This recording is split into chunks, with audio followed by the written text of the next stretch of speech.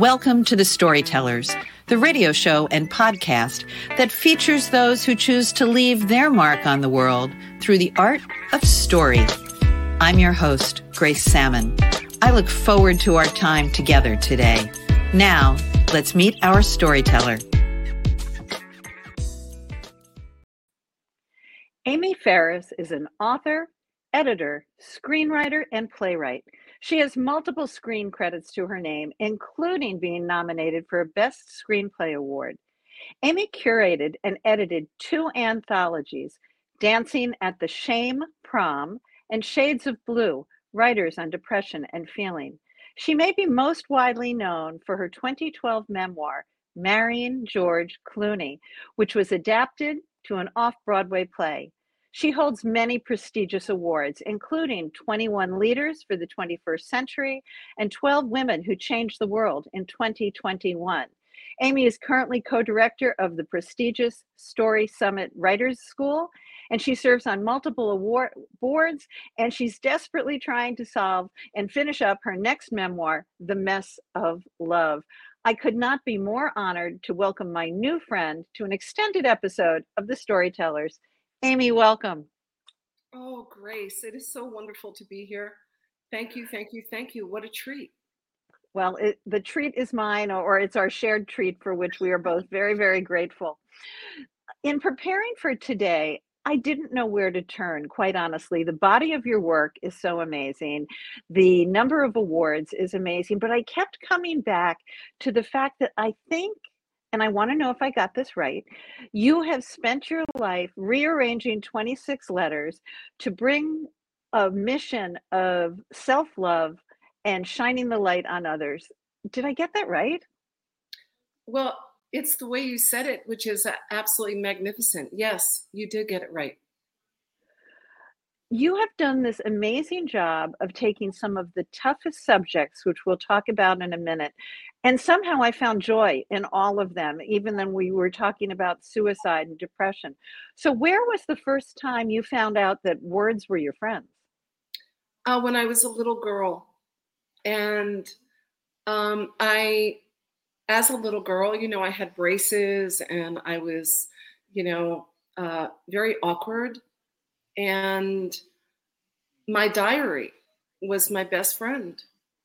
I would go into my bedroom and I would write, all kinds of things in there. I was going to marry Richard Polito when I was 8. So I don't know where Richard is now, but boy, did he lose out. I was going to marry Donald Monsies. I don't know where Donald is either. These guys they don't even know.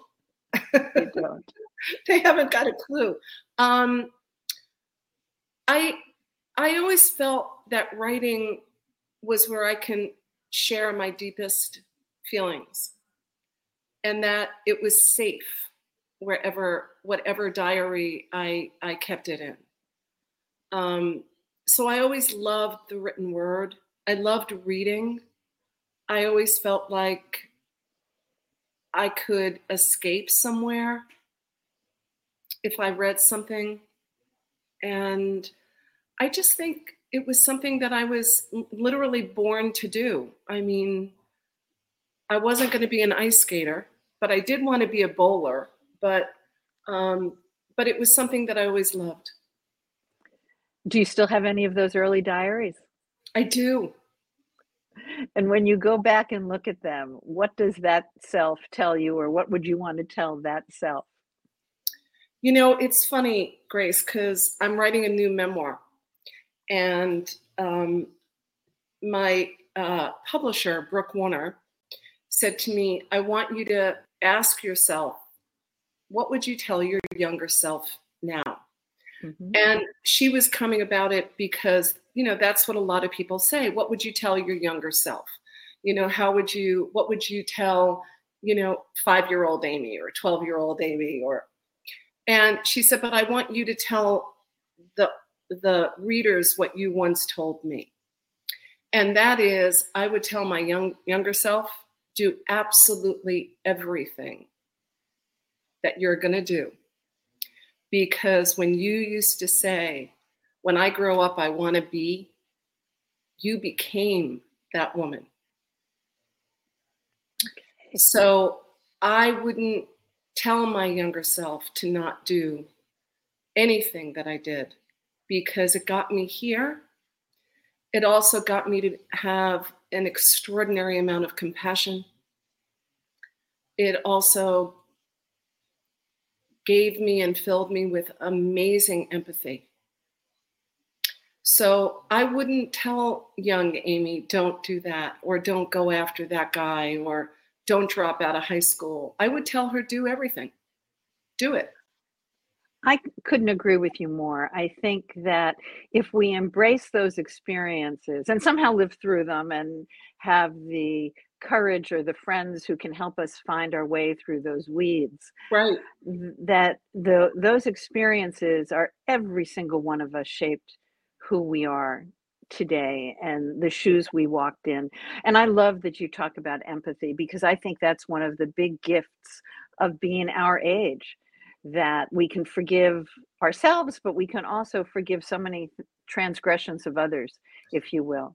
Yeah, oh, without a doubt. And, you know, and also be able to share that with younger people, you know, who are so trapped right now in so much confusion and hate and, divisiveness. We're all so unique, and we all have something so profound within us. We are so unique, but we're also so much the same. It was Dan Rather, actually, who wrote a book called What Unites Us. And I found that no matter where we are, if we just stop, there are so many things that bind us together as human beings. When I look at your work, Amy, you have dealt with child abuse, depression, suicide, self-doubt, fatal illnesses, and the list goes on. And somehow, as I said, I found joy in that. And part of that, I think, may be because so much of what we see in social media is, and I'm guilty of this, look me up on a Friday night and you're going to see a great charcuterie board. But there's something about your work. Why do you dive in that way? Because I know that there are people who need to hear it and read it. It's really simple, Grace. I figure if one person reads something that I write and it makes them feel less alone, or gives them courage, or fills them with possibility, then that's enough for me. And I use all of my experiences, and some of them are really ugly, and some of them are really painful, and some of them, I think there are people who wish that I wouldn't be writing those stories, because I know that there are a lot of people out there who hide. Now, and I just want to clarify something. Dancing at the Shame Prom is something that I co-edited with Holly Dexter, and I didn't edit that on my own. She and I came together and decided that shame was such an important topic, and that was such a profound experience, because so many people have shame, and some of it is over something very, very tiny. Some of it is over something monumental. But in a way, it's always so relative, because shame is shame, right? And if we carry it, it doesn't matter if it's this big ball of shame or, just like a little pebble. It's what we carry. Well, and the work that the two of you created, I love the juxtaposition, right? Of you're carrying around shame, but you're dancing. You're doing that embrace of, this is part of my story. So your work on these dark subjects comes from a dark place. I've listened to multiple interviews that you've given. You're very candid that you've come from a dark place. I do. I did. And I am very candid about that. And I'm very candid about, dropping out of high school. I'm very candid about, trying to take my own life when I was 14. I'm very candid about all of the mistakes that I've made.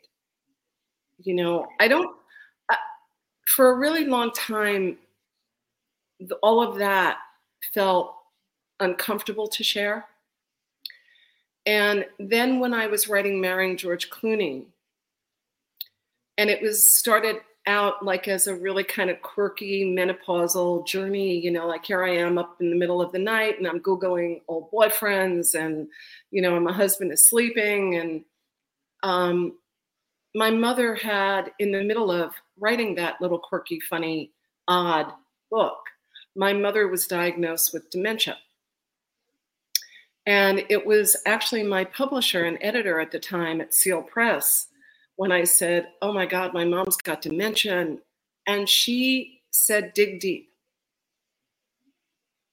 She said, I want you to make a really sharp left and dig really deep. And that's why all of a sudden the book goes from, you know, dreaming about being in Tulum, Mexico and getting, you know, massages to being with my mother. And that experience was profoundly painful for me. And it also, my entire family blew up. So much happened within the family. Mm-hmm. And there were moments that I thought, no, I can't write about this. And then there were moments when I thought I have to write about it, you know, because there are people out there who need to know that estrangement is very much a part of life in situations like this. And, you know, and I also got to know my mom in a way that I did not know her. And she had a crush. She had a crush, if I remember from the book. On George Clooney. And my mother said to me, can I say it on the show? I'm like, sure. Oh, I can? Why not? So I said, oh, Mom, I would date George Clooney. And she said, I would fuck him. And that was atypical, I bet. It was so my mother, you know, and then when I said to her that I would date him, she said, oh, Amy, you've always been such a dreamer. As if her having sex with George would have happened, you know, it was a given. But I got to know my mother. I got to understand our relationship. I got to have a lot of compassion for her. And in turn have more compassion for me. Because I wasn't carrying around the anger of misunderstanding. When I understood, when she, at the end of her life, and she really didn't have very many lucid moments, and I was there for a week or 10 days in the assisted living facility, and there was a moment I was in bed with her, and she turned to me and she said, I didn't want anyone to love you. I wanted everyone to love me. Oh. And I turned to her and I said, Mom, you know, I've got so many wonderful friends, and I got Ken, you know, who loves me like crazy. So I don't need that kind of love anymore, but thank you for telling me that now. Wow, what a gift, even in her demented state, if you will, that she could go deep, she could turn left, and she could find that. There's such a gift in those final weeks and months with someone. You and I have shared that I've done a lot of work with hospice and also with abused children. And those final days, though, in hospice, I also went and helped my mom in her closing days. And just having discussions with her about the things that, not that she regretted, but that she wanted to somehow put right.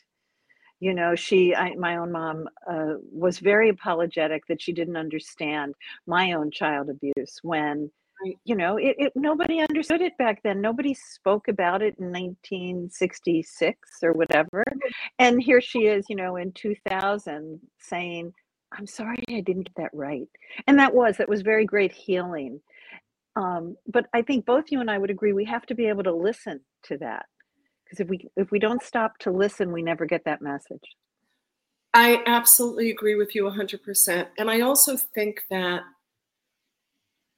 women of our age, so many of us had mothers that didn't know how to love better. They didn't know how to nurture. They didn't know, I think so many of these women were doing what they were told to do, not what they wanted to do, not what they were born to do. So I think that they had children, and many of us had mothers that resented us because we got in the way of who they wanted to be. You know, so when I think about my mom now, I try really hard to be the woman that I think she would have wanted to be in the world. Oh, that's amazing. Yeah, I was very lucky. I felt very, very loved and nurtured. But also, I think you and were close to the same age. And I think, and I'm sure this has happened at different points in history, Amy, but I think we were at that little cusp between those women who did what they were, and this is a horrible word, bred to do, expected to do, and then the women who broke out and did something totally different. You know, I find it delightful and astonishing that my daughter and my granddaughter know that they can be absolutely anybody they could be. But I was still the first girl in my family ever to have gone to college. So in the very, very recent past, the possibilities of women have changed so dramatically. Let's go back to George Clooney now, because yes, I also wanted to marry him. I'm a little surprised he found that other woman, but I am too, but you know, she seems lovely, right? she does, and she does such good work. I Yes. I don't begrudge her at all. I don't either. Except I'm sure if he had met me, just like Donald Monsies and the guy you were supposed to marry when you were 8. Anyway, let's talk more about that book because it dives very deep into that menopause. It starts out, and I never know. I read your work and I'm like in this deep place, and then I wind up laughing. So, where do you find joy? What was the transformative moment? Maybe it's better to go there rather than back to the George Clooney book. Where did you learn to find joy? I think that is a really profoundly good question. Where did I learn to find joy? Because I think joy is a lot different than happy. Joy. You want to build a distinction for me? Yeah, I think joy is very much something that is inside. You know, when people say, "Oh, they're so joyous," it feels very much like it's something in you. That joy is in you. Happy feels like outside. That's just how I look at it. But I think joy is. I first learned about joy, to be very, very honest with you, when I used to go with my dad on Saturdays to museums or plays in the city, and it was our day, and you know, and just being on the Long Island Railroad with him and walking around New York and going to museums. And there was to me, joy was born out of curiosity. I would like stand in a museum and I just fell in love with art, you know, or being in a theater and watching people on a stage, you know, singing and dancing and saying, you know, like the coolest words in the world. There was a profound joy in experiencing art. So that storytelling, whether it was the painting or the words, which you've turned into an amazing playwright and writer. So at that early age, I'm wondering if we were on the Long Island Railroad together. Belmore? Garden City. Oh my God. We were on the Long Island Railroad together with our dads. Yes. Because it was Belmore, Freeport, Merrick. No, it was Belmore, Merrick, Freeport. God, now I'm going to go through the entire Nassau, Stewart Manor. It depended on which line you were on. So you found joy in the words in your diary, but then also watching the magic of storytelling, whether it's through painting or in theater in New York. Oh, without a doubt. There is something, and it's still there, Grace. Ken and I, we haven't gone because of COVID, but, we would go to MoMA or the Met in the city, and I would stand in front of, are you okay? Speaking of joy. Is that Ken? It's my baby. It's my guy. He is the most. Hi, Ken. He is so. Hi there. And we have a special guest spot from Ken. And we have from ICANN. When we would go to the museum, I would just stand in front of a painting, and just feel like how did Van Gogh do that, or how did Monet do that, or how did Jackson Pollock? I mean, how did he do that? And all of the women and there's something about standing in front of art, whether it's a painting, whether it's in a theater, something awakens in you. And your work awakens that in me and so many others. Let's switch to the Story Summit. Sure. I so want to hear more about this writer's school. I've heard wonderful things about it from Julie Cantrell, and the last one was in New Mexico. So tell me about it and why you created it along with your co-founders. Well, actually, what's so wonderful, and this is really a great story, and you need to get Deborah on the show because she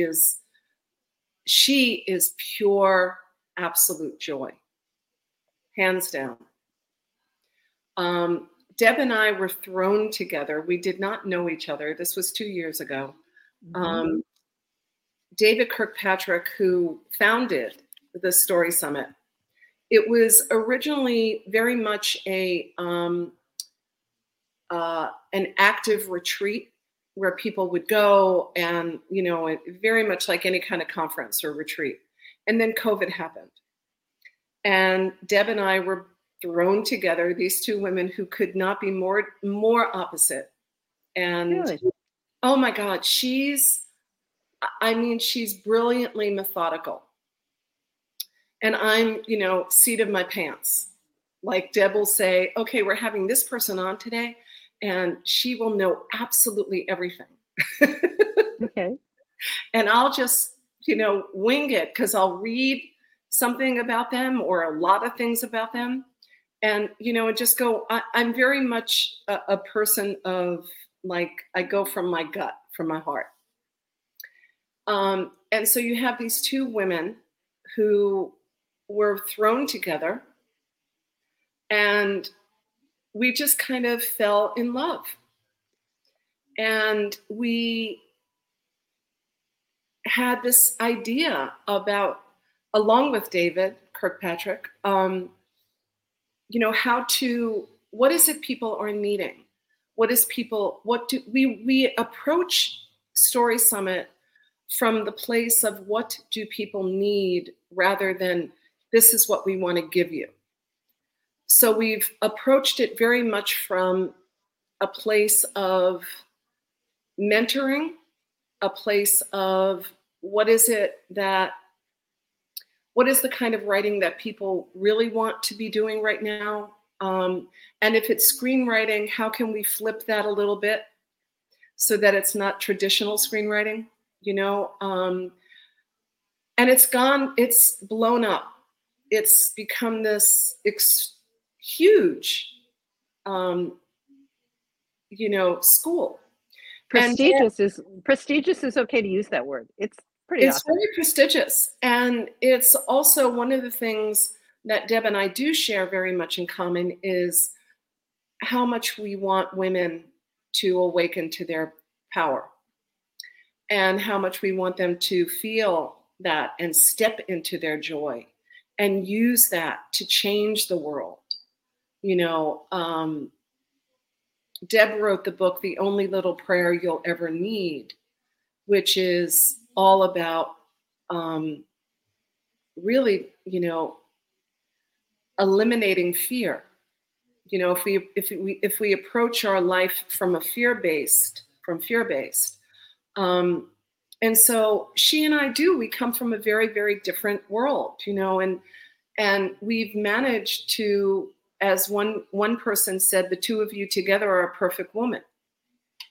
So that's kind of lovely. And so what we do is, we do a retreat. This will be the second one this year coming up, called Her Spirit in Santa Fe. We've partnered with Jody Fagan and Katie Browntree, and they're working with us, and it's phenomenal. We bring 100 women together, and we do everything from playwriting and screenwriting to sacred writing to memoir writing to fiction writing, telling, how can you tell your story? How can you best tell your story? And that's where I met Julie Cantrell, who is another one of those women that you just want to wrap yourself around and go, please don't leave me. Yes, she is a spirit, and like you, she is a force. I can't believe even in our extended time here today, I still have so many more things I want to talk to you about. Let's just talk briefly, because I don't know about these two amazing awards you were given: 21 Leaders of the 21st Century and 12 Women Who Changed the World. That's pretty impressive. That's fucking impressive. Are you kidding? When I got the email about 21 leaders, Ken and I were in the car. We were going somewhere, and I got this email, and in the subject it said 21 leaders for the 21st century.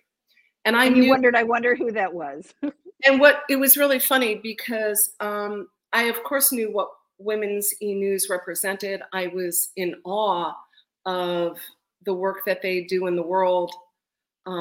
It was born it was called the White House Project many years ago.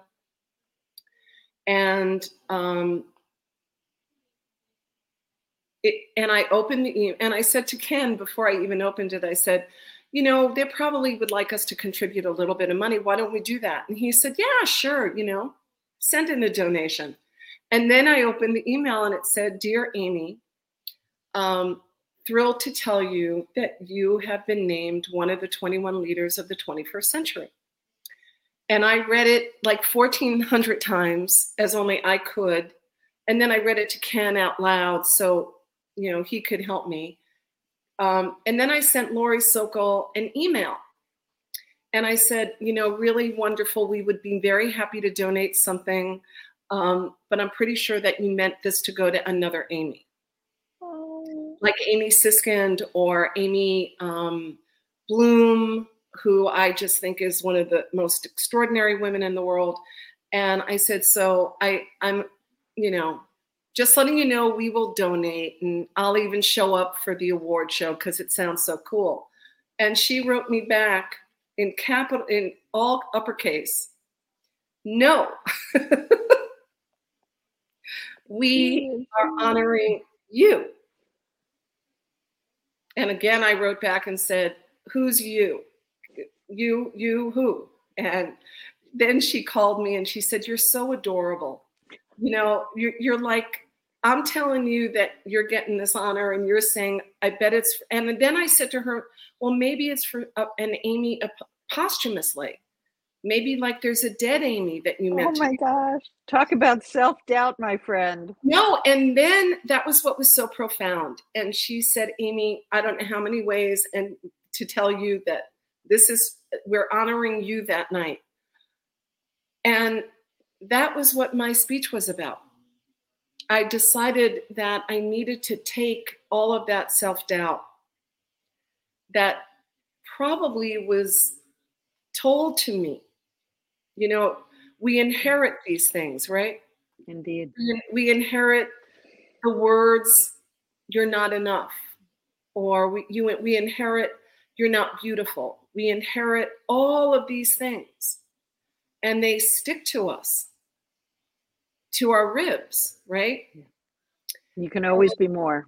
Yeah. And so, you know, my mother used to say to me, what did you do? It's like, you know, a friend cut my hair and gave me a pixie cut. And I came home with like, you know, globs of hair. And my mother, what did you do? Well, mother, nothing. So, you know, we have these stories that become so much a part of how we see ourselves. And so I wrote a speech about not believing. And it was so profound. I'm sure. Because there were all of these people there in the audience. And at the end of my speech, this little girl came over to me. And she was maybe 18, I think, maybe 17, maybe, you know. And she had a couple of her friends die at the Parkland school shooting. Her mother brought her to this event. Mm-hmm. And she came over to me and she said, you don't know, but you just changed my entire life. Because what I was talking about was having fear and insecurity and self-doubt. And here I was getting this award and not believing that I was going to get this award. But where did that self-doubt come from? And so I was able to take getting that extraordinary award, which is mind-blowing, and turn it into something that could encourage other people who feel self-doubt. It's so amazing. And I think every day we can, in big and little ways, do those little changes. I'm so glad you did that. Let's just keep going. 12 women who changed the world. Let's talk about equally freaking amazing. That too, you know, do you know Next Tribe at all? Do you know Jeannie? No, I saw that it was attributed there, and I haven't had a chance to go out and do the research on it. But still, there's a whole lot of women in the world. 12, Amy? The 12 women who changed the world. And when I look at the list, that's the other thing. You know,